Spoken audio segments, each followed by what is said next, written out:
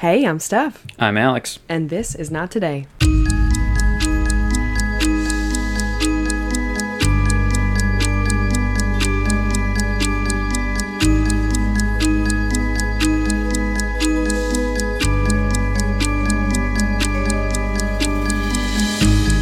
Hi, Hello. Ween is here. I am Ween. So this will come out post-Halloween, but it is our Halloween. Yeah, today's Halloween. And that's what it is. I just love that so much. It's so funny to Is me. it a TikTok meme? I think it was a Vine. Damn. I think it was like Stone Age. Yeah, this is how you know you're old. Yeah, exactly.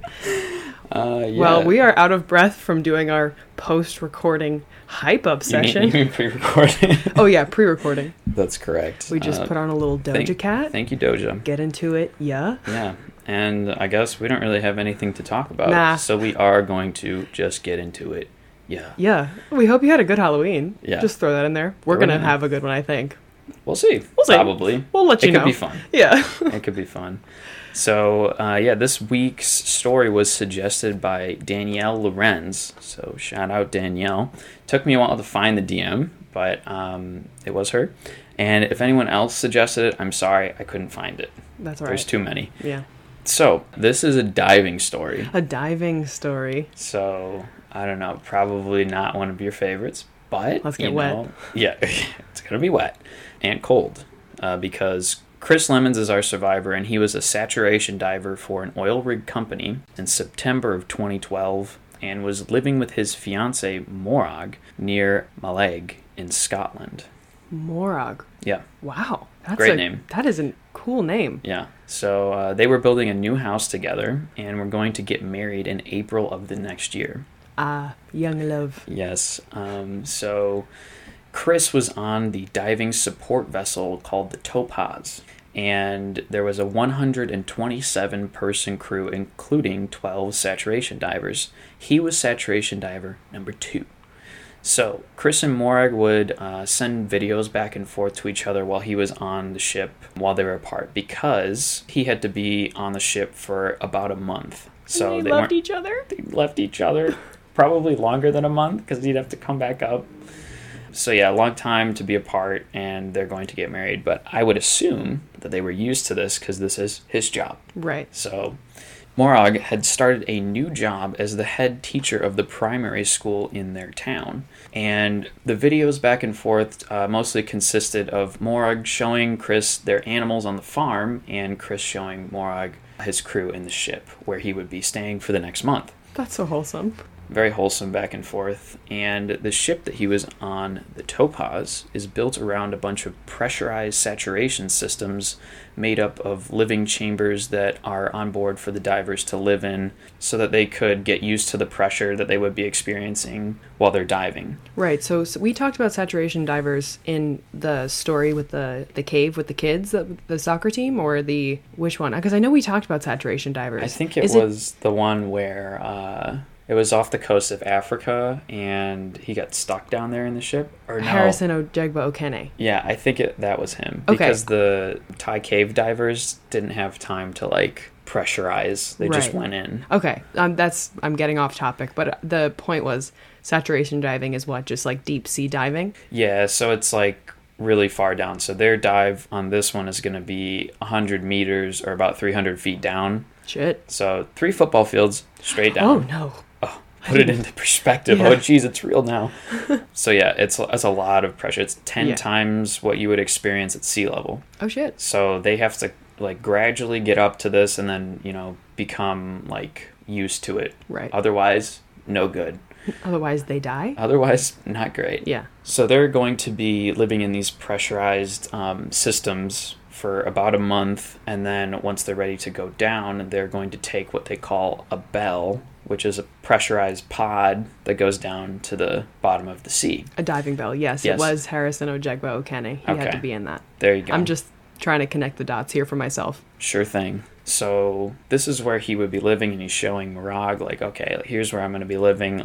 He could barely stand up in the thing, and, just introducing his crew members. And so they would spend 28 days locked in these pressurized containers with 2 other divers that are on their team that'll go down to fix what they're working on. It's the manifold. It's like basically a structure that pumps oil up to the surface. It's like being in a spaceship. Correct, and it is really funny that you said that because Chris describes this as going to space just underwater. Yeah, that seems right to me. So that checks out. Just about. And Chris was paired with 2 other divers, Dave Uasa and Duncan Allock. Okay. It's probably pronounced like Allock. Sure. I don't know. It's my Midwest coming out. But Chris had been diving with Duncan 5 times before, and Duncan was actually on Chris's first dive. So they had bonded pretty strongly together and knew each other really well because they had spent, 5 other, sessions. They're not always 28 days, but they're usually weeks on end just with him, and then going down in a very dangerous environment to go get something done. Yeah, so, it would suck if you didn't like that person you're with. It's good. That's exactly what I was going to get to. Yeah. So it's really good that they enjoyed working with each other, and Chris really kind of considered Duncan a father figure because he was a little older than him and was present on his first dive and probably taught him a lot of things to know and learn the ropes. So in Dave's words, you obviously don't want to get paired with a knob. A knob? Yeah, since these were the only people you would see for about a month, and you're living in really close quarters because they don't want to pressurize more space than they have to, and I'm sure it's like really expensive. Of course. Chris was comparatively new to saturation diving, having only dove 5 times with Duncan, and he had changed his career to diving later in his life. So Duncan vouched for Chris to Dave, and they were all happy to join up and get going. So the job that they're embarking on, like I said, was 10 times the pressure of sea level, which is why they had to spend so much time in these pressurized living quarters. And what they do is they pump like this helium and oxygen mixture into the living quarters, and basically their voices are high this entire month. I was actually just going to say, what are they talking with, like chipmunk voices the whole month? Exactly. That's hysterical. I know. They said that the first 30 seconds is always like really funny, and then it wears off. Right, because you get used to it. Yeah, but when I was watching it, I'm like, I don't think I would ever get used to it. This would be hilarious to me. But yeah, I'm sure if it's your job, you aren't a child like me, and you get used to it. Yeah. So I think what happens with this is like they want helium and oxygen, because I think if you just pumped only oxygen in, like the pressure would be so much you wouldn't be able to breathe. It'd be like too much. So they probably put in like a lighter gas so that you can breathe the same amount of oxygen. This is a guess, but science with Alex Hunt. Just a guess. So they're going into the North Sea for this dive. It's a section of sea about 12 hours out from Aberdeen. And if you do hear any motorcycles in the background, it is because there's a literal parade happening outside of our apartment. Yeah, I was just going to say, if you do hear them, they are everywhere today, and we don't know why, and they're like, the wheels are super tiny, and there was, I shit you not, like 100 people just riding down the street in front of our apartment on tiny motorcycles that were extremely loud. It was kind of fun to watch, but not great for recording, so... Yeah. I don't know. It seemed to me like it was like 500 people. There's a lot of them. Well, it could have been more than 100. I don't know. But it was a lot of people. So if you hear it, that's all. Anyway, back to the story. So that we're 127 miles east of Aberdeen in the middle of the North Sea. And they're just hanging out in the pressurized container waiting to go down to their mission. And it quickly went by because, they're just in there doing pretty much nothing. Just trying to live, And as the time for the mission got closer and closer, the ship had to go to the position where they were going to dive down and fix this structure, and went into what they call DP lock, which is dynamic positioning. So this is software that figures out how to keep the boat in one place. And the seas are really rough. The weather at the time was extremely bad, but apparently this is normal for this part of the sea. It's just really rough. So, this system kind of like, I assume, has a bunch of like motors just to keep it in one place, and, it's getting rocked around all the time so that they can stay above where they need to be and that things will not go bad, because if they do lose that, they're just going to get dragged along with the ship, which is no bueno. This software is extremely important, and once they were in the position that they needed to be in, the dive supervisor, Craig, told Chris and his crew to get into the bell and go down. The dive supervisor's job is incredibly important. He's basically like the quarterback of the operation, just tells them exactly what to do, where to be, and any decision about the divers would be deferred to them. So they're like head diver. Like Mission Control Center Yes, for they space. are basically daddy. Daddy, where do I go? Yeah, and Craig was saying that you basically have to tell them every single little detail of what to do, and it's almost like you're putting your hands through the screen and doing it for them. Hmm. It's basically once they get down there, they're in a really dangerous like environment, but they aren't really making that many decisions for themselves outside of like getting to the structure.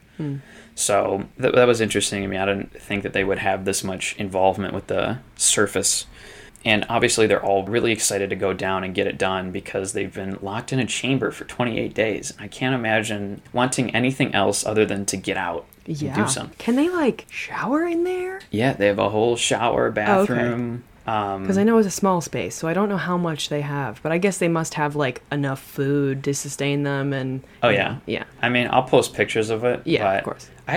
I would assume that they bring in all the food that they need. 'Cause there's no like exchange. Right. Or maybe there's some way you can kind of like get it in and out. Like you put the food in, pressurize it, they go in, and then you depressure it. I don't know. Right. But yeah, so they're really excited to go on their 6-hour-long dive that day, and basically it sounded like they were just replacing a pipe, but 300 feet under the water, it's kind of complicated. They're really excited to go on their 6-hour dive 300 feet underneath the water. I'm sorry, I just needed to replay that sentence because that sounds awful. And you know what? It's dark. Oh no. Down there. Of course it is. Why wouldn't it be dark? Yeah, and to kick it off, it's about 4 degrees Celsius. Sick. And for our Americans, yes, that's 39 degrees Great. Fahrenheit. Cold. So it is almost freezing. It's a bit nipply. It's a bit nipply. So this whole time they still have helium voices. So like watching this footage is incredibly funny to me. Daddy, please help.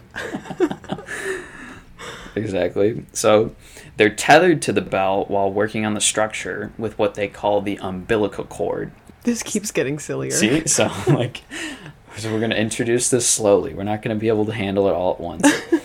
So this is basically, the umbilical cord is basically what supplies them with warm water, oxygen, and communication with the surface. So it's literally everything that they need. So I'm sorry, Craig is not daddy.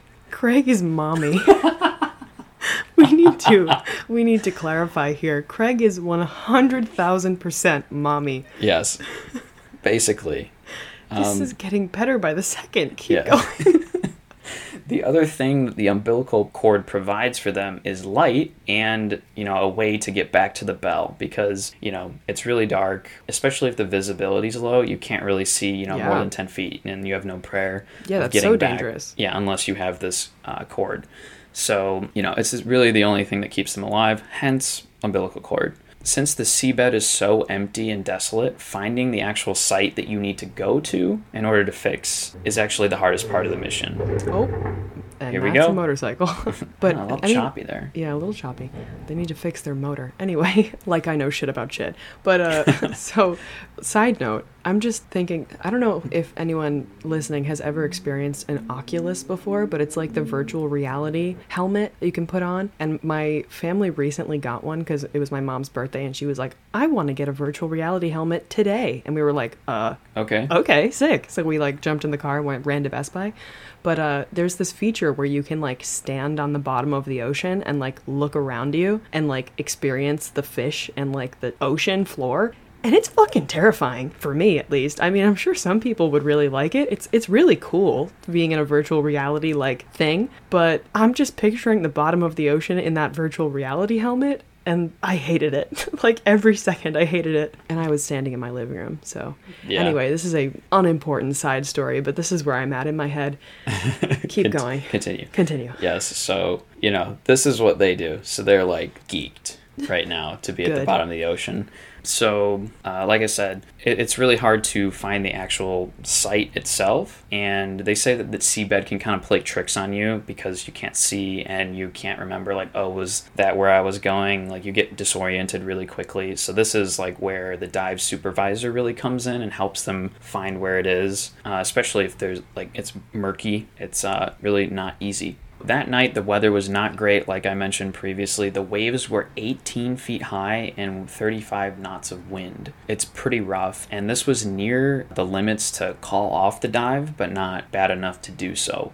So, bad conditions, but not bad enough to call it off. Your face just screams calm and collected. Yeah, I'm really trying not to interrupt you every 5 seconds, but that sounds awful. Yeah, but this was described as standard weather for that time of the year, so I think this is just a really rough patch of sea, period, and they still got to finish the job. Period. So, period.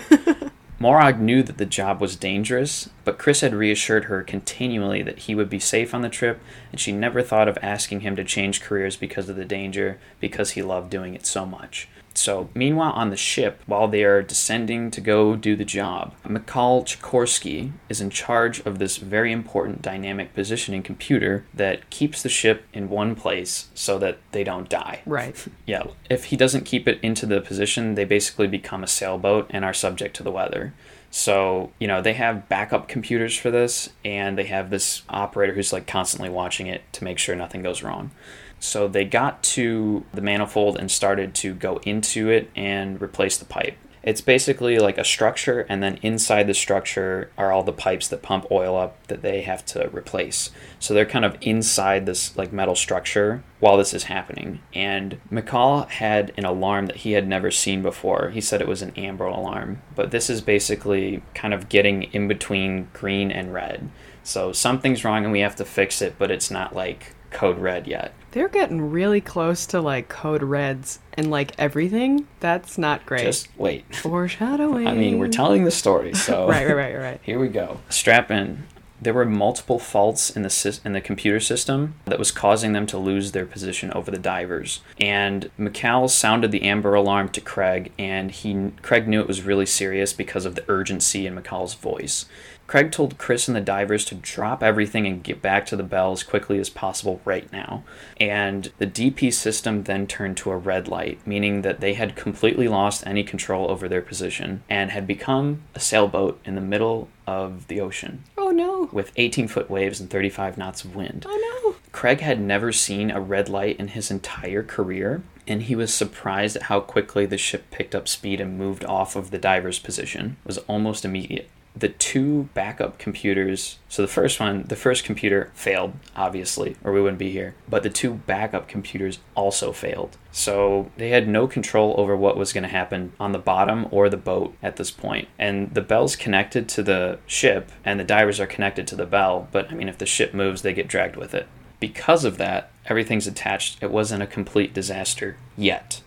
And the divers quickly tried to get out of the structure and up to the top of the platform and ultimately pull themselves inside the bell. So I'm sorry, if the divers don't get back into the bell, then they're pulled along with the ship above them 300 feet up by the umbilical cord, just like through the ocean, free floating? Yeah. Oh, okay. Yep. So this is the direction we're heading in. Oh no.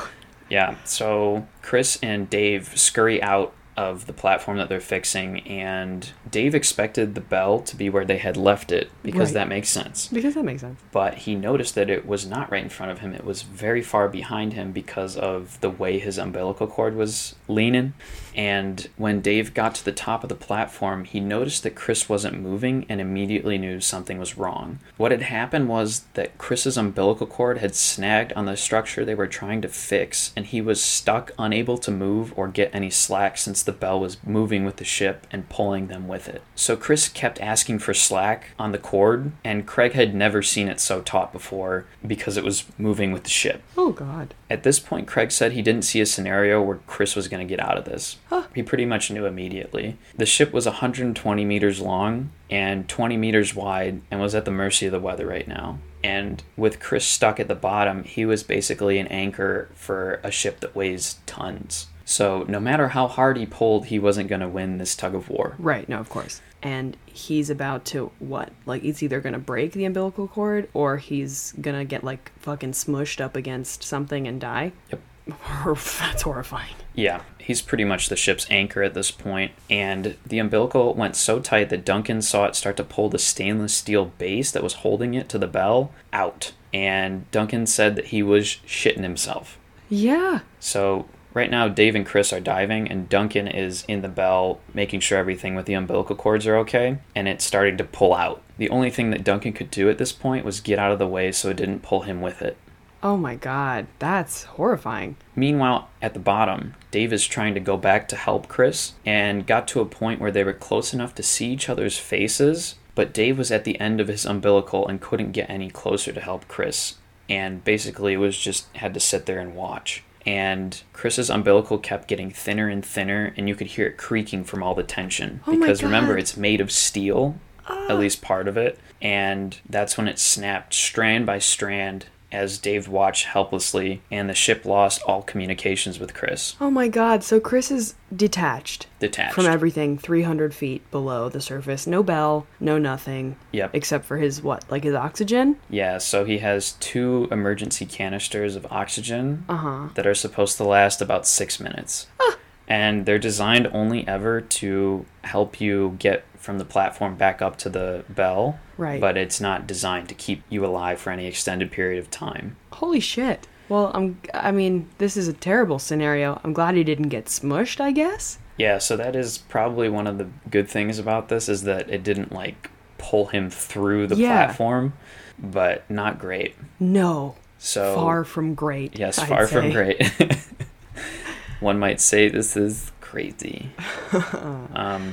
So Chris heard the loud bang, and then everything went eerily quiet, and he sunk to the bottom of the ocean. So he knew that getting to the top of the platform would be his best bet at getting rescued, and he switched to his emergency oxygen as soon as he could. Dave turned around and started climbing back to the bell because there was nothing else that he could do, but there was a lot of resistance because he was basically just like pulling himself by the umbilical cord back to the bell, and he's, they're being dragged along to the sea, so it's like really hard for him to do so. So Duncan pulled in the tattered strand for hot water, which was part of Chris's umbilical cord. And he actually got like a really intense burst of hope because he could pull Chris's umbilical again. That was like slack for him to pull in. But deep down he knew that Chris wouldn't be on the other end of the line. Yikes. And, he pulled it in one by one for hot water, one for the air delivery line, and it was like hissing as he pulled it in. And he went to turn off the air supply to this pipe. And this is really when it set in for him what had just happened, because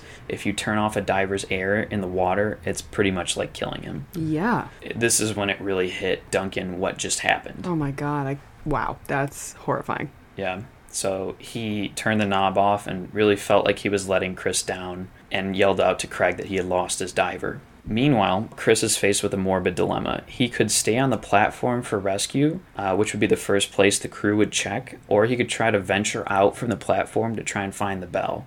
But he's not attached, and it's really dark. It's kind of a crapshoot, and just by random chance you would be able to find it if you just walked out. So he didn't know what direction it was going to be, and it was really a long shot if he did that. So he decided to get to the top of the platform, and it took him about 2 to 3 minutes to do that, and used about half of his air just to get to the top of the platform. And Chris quickly did the math and began to accept his fate, because his chances of getting out alive were almost non-existent at this point. He became acutely aware of what he was losing. He wouldn't be able to go see Morag on his wedding day and get married, and he wouldn't be able to see the house he and Morag had worked so hard to build get finished. Ow. Yeah. That hurts. Meanwhile, there was no time for tears, and Duncan tried to pull himself together to salvage the situation. Dave had gotten to the platform under the bell and paused for a second to process what the fuck had just happened. Chris was not yet dead, but since they're saturation diving at such deep depths, you can't just swim up to the surface. Right. The only safe place for him to go right now is the bell, because it's pressurized, and it's being pulled away from him at a rapid pace. Because, if you swim up to the surface, basically, I think you get the bends. You get the bends. Yeah, so... Nitrogen bubbles in your blood, I think, go to your heart or something, and you die. It just it kills you. Also, not good. Yeah. So, like we said, Chris has 2 emergency bailout bottles for air that last about 5 to 6 minutes, and he's already used one of them to get to the top of the platform, and the 5 minutes pass. and the crew on the ship is scrambling to find a way to get the dynamic position software back online and try to get Chris out of this really bleak situation. One of the divers on another team, Stu Anderson, was a diver medic, and they woke him out of his sleep, and Craig told him that we've got a problem, and he kind of snapped back like, well, is that a me problem or a you problem? And Craig told him that we've left a diver on the manifold, and Stu shut up immediately. Yeah, it's an everybody problem. Yes, so he's getting ready to basically revive Chris, and they told him to get ready to go down. There's always several diver medics on every saturation dive in case anything goes wrong, and they were just going to call up another one just in case, which was really out of routine for Stu because remember, they're supposed to stay in their chambers and then go down separately. So he knew that this wasn't going to end well. And the ship is still out of control, drifting away, and the computer system is still down, with the main and 2 backup not functioning at all. They switched to the manual control system, which you're only supposed to really use like once you're in harbor and the water's really calm, not in these conditions whatsoever. So the problem with this is there's 4 manual thrusters, 2 on each side of a dashboard, so you can't have one person controlling it at the same time. You have to have 2 people and coordinate. So number 1, nobody's ever done this before, and number 2, you have to kind of communicate with somebody else to have a prayer at getting where you need to be. So the captain and the chief officer grabbed the thrusters and got to work trying to figure out how to get back to Chris. And they actually managed to right the ship in the right direction, but the massive waves kept throwing them off course. And they kept like kind of meandering back to Chris. So they would like go left and then get turned, 180 or like they would get turned parallel to Chris and then they would get it right back and then they would get turned off. They were trying to get back to him and the engines were really doing overtime, but this was just not what the system was built for.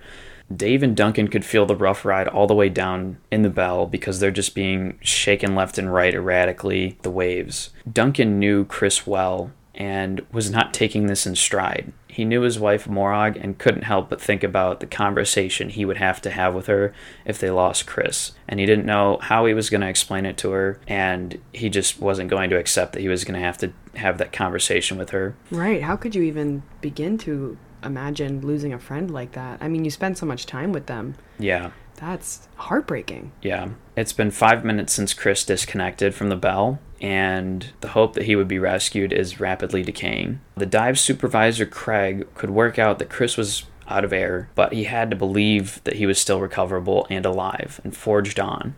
They had another plan to kind of see where Chris was, just so they could, know that he was still on the platform or find where to go in order to rescue him. Right, you got to focus on a rescue, not a recovery. Yeah, so they have a kind of like, they call it the ROV, which I assume like stands for remotely operated vehicle, but it's basically like this little pod that has like a camera on it and a light, and they can kind of use it remotely to go look for shit. I'm assuming this is also how they find the platform in the first place. So the ROV was the only computer system that was still functioning. They took this small pod and they remote controlled it to try and go find Chris. And it could easily operate 150 to 200 meters away from the ship, so they're kind of using it as like a beacon to go find Chris. At the bottom of the ocean, it's a lot calmer, so they just can kind of go in a straight line towards the manifold and find Chris. And they didn't know exactly where he was, but they're going to check the platform first.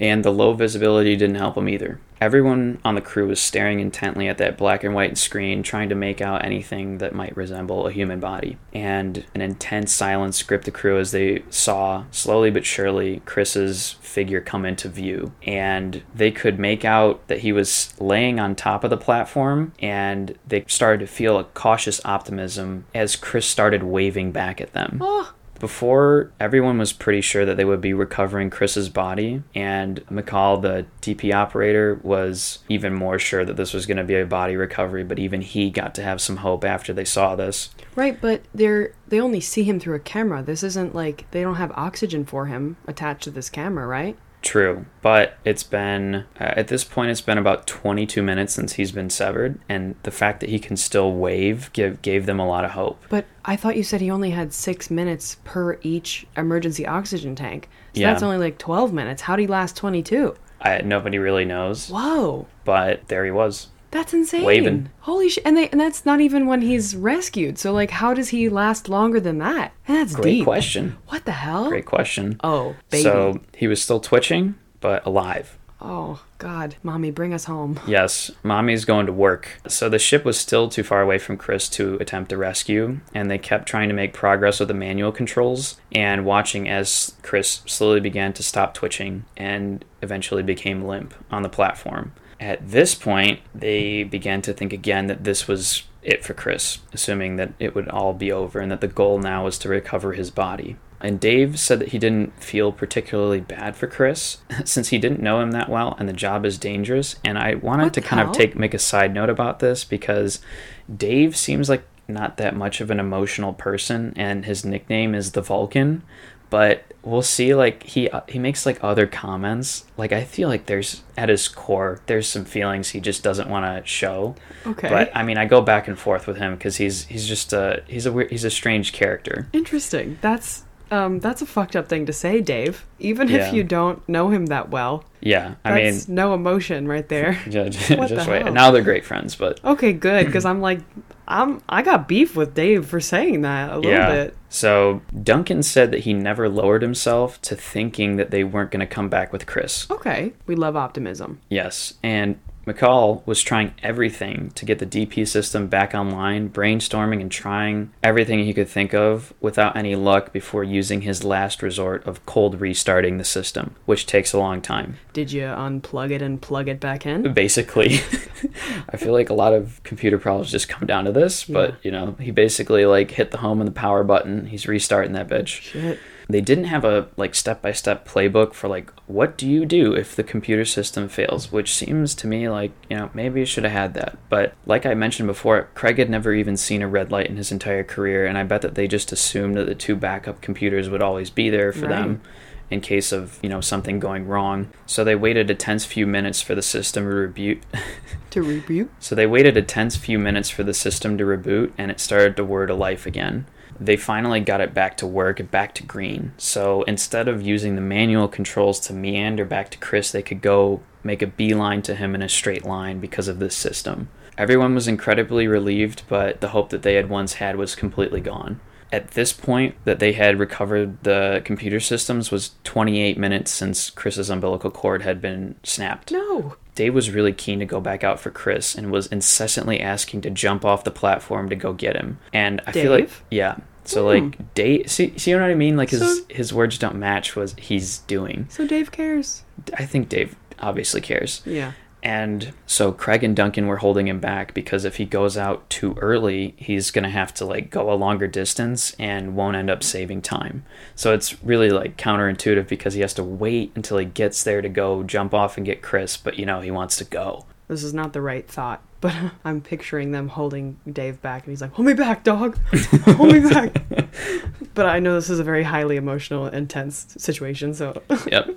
No jokes. No jokes. No Serious. fun. Serious No fun. only. No fun. So Mommy's holding him back, and they counted down the number of meters until Dave could fling himself off the platform and run for Chris. And they hit the location, and Dave sprung into action, retrieving a completely unresponsive Chris. And it was a slog to get back to the bell once Dave grabbed onto Chris because he was dead weight. Right. And in this moment, Dave said that he didn't even consider that Chris was human, just a thing that he needed to take from one place to another. Dave, again, with this weird... Yeah, I know. I think with this intense of a job and how dangerous that it is, you just kind of have to emotionally detach yourself to, like, just get it done and focus. Right, you have to remove yourself. Yeah, I know. It probably honestly helped him because now he's not thinking about his wife. I'm sure. And not wasting time and Exactly. just getting Chris the fuck out of there. Yeah, no, for sure. So, I get that it's, like, cold, but, it's kind of what you need in this situation. Damn. So by the time Dave got back to the platform on the bell, it had been over 36 minutes since the umbilical cord had been severed. So Insanity. yeah, basically he's had a half an hour past the limit of his emergency oxygen. This is reminding me, not to recall every episode we've ever recorded, but this is reminding me of, like, what, episode 2 or 3 when we talked about the woman who was underneath the ice for skiing. I'm about to bring that up. Right? Yup. Love that we're on the same page, babe, dog. We are on the same page. I think basically the same thing happened. Oh, shit. So, yeah, it had been over a half an hour without air, like technically, or, what should have been. And Duncan pulled him back into the bell, ripped off his helmet, and started to do CPR, giving him the deepest breaths that he can.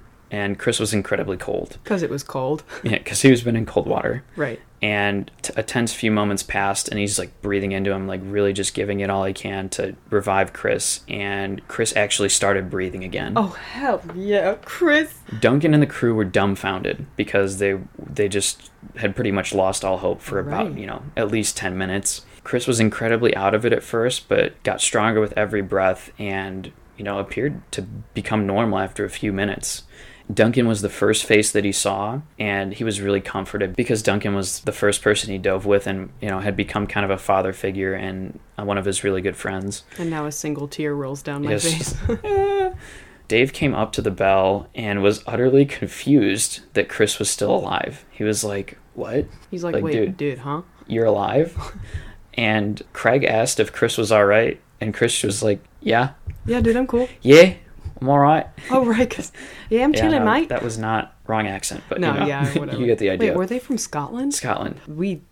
I went Australian. That's all right. Can you do it? Give me a yeah. Yeah. I don't know. No, that you can't say. It's just a one-syllable word. Yeah. All right, whatever.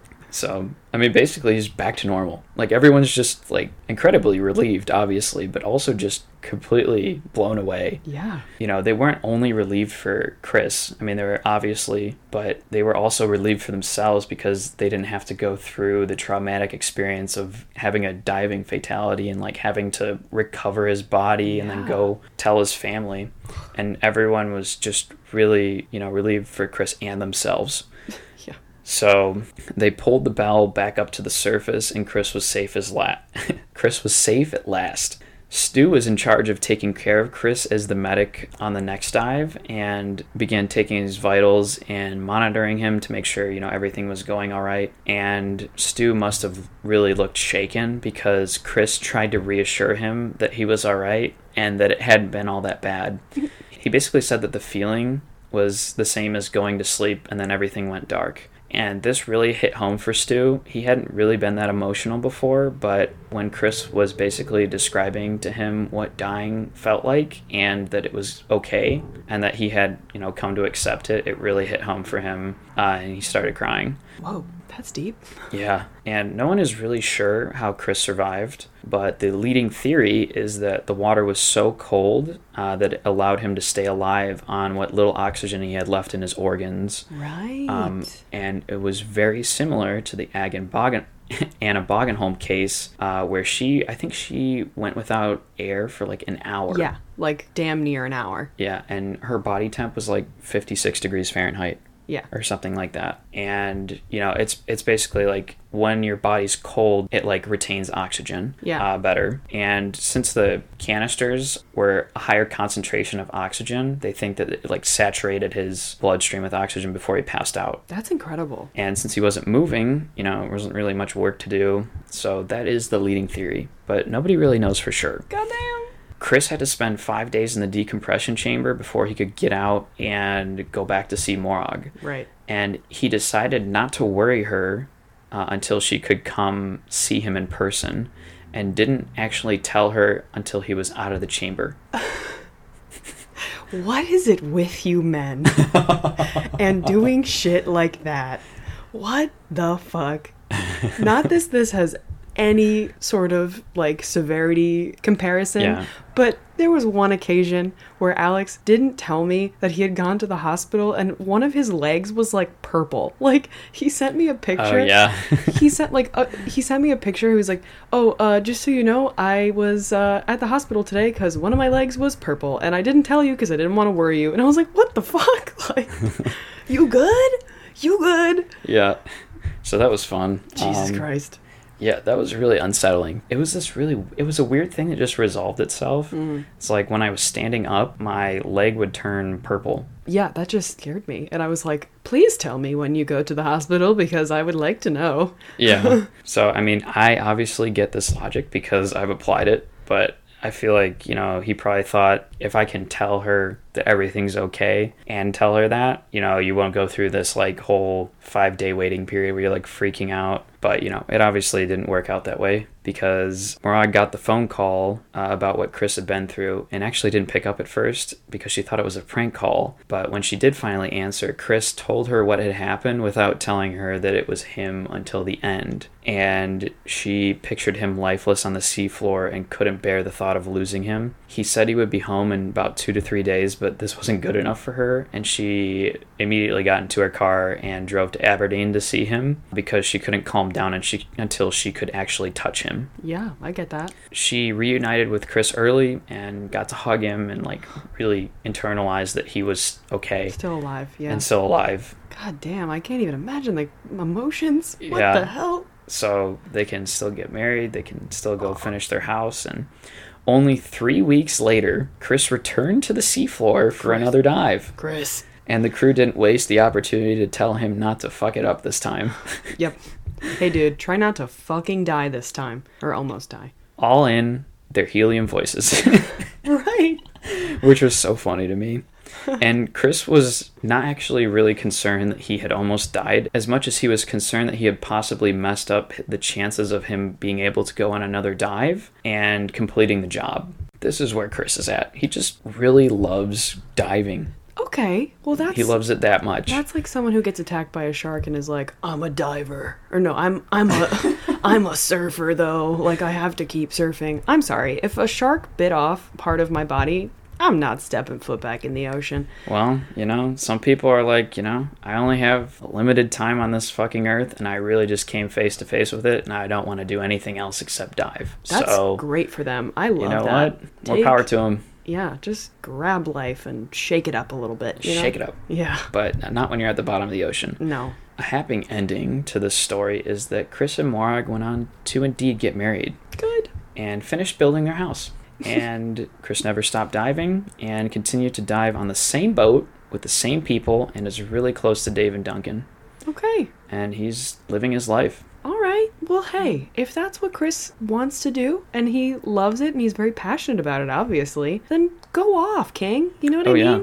So, you know, he's just living life and, you know, from all accounts, is happy. Love that for him. How is this not a movie? And I'm just about to cite my source. This is a documentary on Netflix called Last Breath, which is where I got most of my information from, along with a few like articles from like the BBC and other ones. But it's a really well-produced film and it tells the story really well. Sure, yeah. I mean, documentary for sure. I mean, were they doing like live or not live, but you know, like reenactments kind of thing? So they used like what footage of the real event that they had, and then they reenacted some parts. Okay, well that's kind of fun, I guess. But I want like a full like motion picture. Like I want a whole ass movie. All right. So if any of you out there have the money, we are willing to produce a film. Yeah, that'd be pretty sick. Yeah, because podcasting really translates to movies where we're basically the same thing. Exactly. Right? Yeah, of course. Yeah. So that is the story of Chris Lemons. Chris Lemons! Almost dying at the bottom of the North Sea. Yikes. But yeah, this is crazy. And I don't know, it was like almost the reason he survived was like really similar to Anna Boggenholm. I mean, I'm sure he wasn't as cold as she was, right. But every time I think about that, it's just so crazy to me that you can like literally go without air for 30 minutes and still be alive, and he has no permanent damage. That was another detail I forgot. He is perfectly fine. He seemed like it. Like you were like, people, oh yeah, he just woke up and he's kicking it. And I'm like, he's just sick. kicking it. He's like, dude, it's okay. Like it all just goes black. It's no big deal. It's like you're going to sleep. That's comforting. Really calming. That's comforting. Like, Jesus Christ. That's good. Yeah. Goddamn. Human body's amazing. And so is Chris. Hell yeah. And yeah, I don't know. Morag is really wholesome. Like she's like, if you go and watch the film, like just her personality, she's just very like bubbly and light. And yeah. You said she was a teacher for like what grade? She's the head teacher. So I think for that like a preschool or something, or the primary school. Primary school. I think that means like grades 1 through 8. Sure. So like not like little kids, but still kids. That's cute. Yeah, that's cute as hell. Yeah. Yeah. So shout her out. I love that. Well, that was a fun one. That's a nice little breather, no pun intended, for it's after. Like Just Keep Breathing takes on a new meaning this episode. Well, that and also the fact that he couldn't breathe. That's you know, no pun intended, really. But from last week's past 2 weeks episode. So Yeah. love that. Had to give you a lighter one. Yes, As of course. I don't know, as light as somebody dying can be. Right. Almost dying. Right. No, but I enjoyed it. Yeah. What's your good thing? What's my good thing? My good thing was last night I had to work a party, like a really big Halloween party, and I'm a bartender, as I'm sure you guys know, but it was supposed to be insane. Like, there was supposed to be like 700 people coming. I was like mentally preparing for actual war. Like, I didn't know what the fuck to expect. And when I went into it, I don't know how this happened, but I was put into a bar that like really didn't have to work very hard. Like, and I don't know how I got away with that. I mean, I didn't do it on purpose. I was fully prepared to help everyone, but I have a little bit of survivor's guilt that I like made it out just scot-free. Like, Yeah, basically didn't really do anything. yeah, I didn't have to do shit, which I was like, whoa, there's a whole party going on out there and I'm standing in here and I'm not really doing anything. But I'm also not mad. But I'm also not that mad. I'm not that mad. I had some candy and some cupcakes and some pizza, and that was it. But yeah, that's my good thing. I guess I was very grateful that I didn't have to completely break my back. And yeah, because I would have actually have crazy back problems, but that's beside the point. Anyway, what's your good thing? My good thing is that I'm going home to Michigan next week to tailgate for a football game. Oh, right. I forgot about that. And I'm excited for it. Oh, I'm jealous. That'll be fun. I don't think I've been to a Michigan tailgate in like 2 years. Yeah. Maybe more. Yeah, it's been a minute. So I'm really excited. This is like one of my favorite parts of going to Michigan. 100%. So yeah, I'm pumped to go back.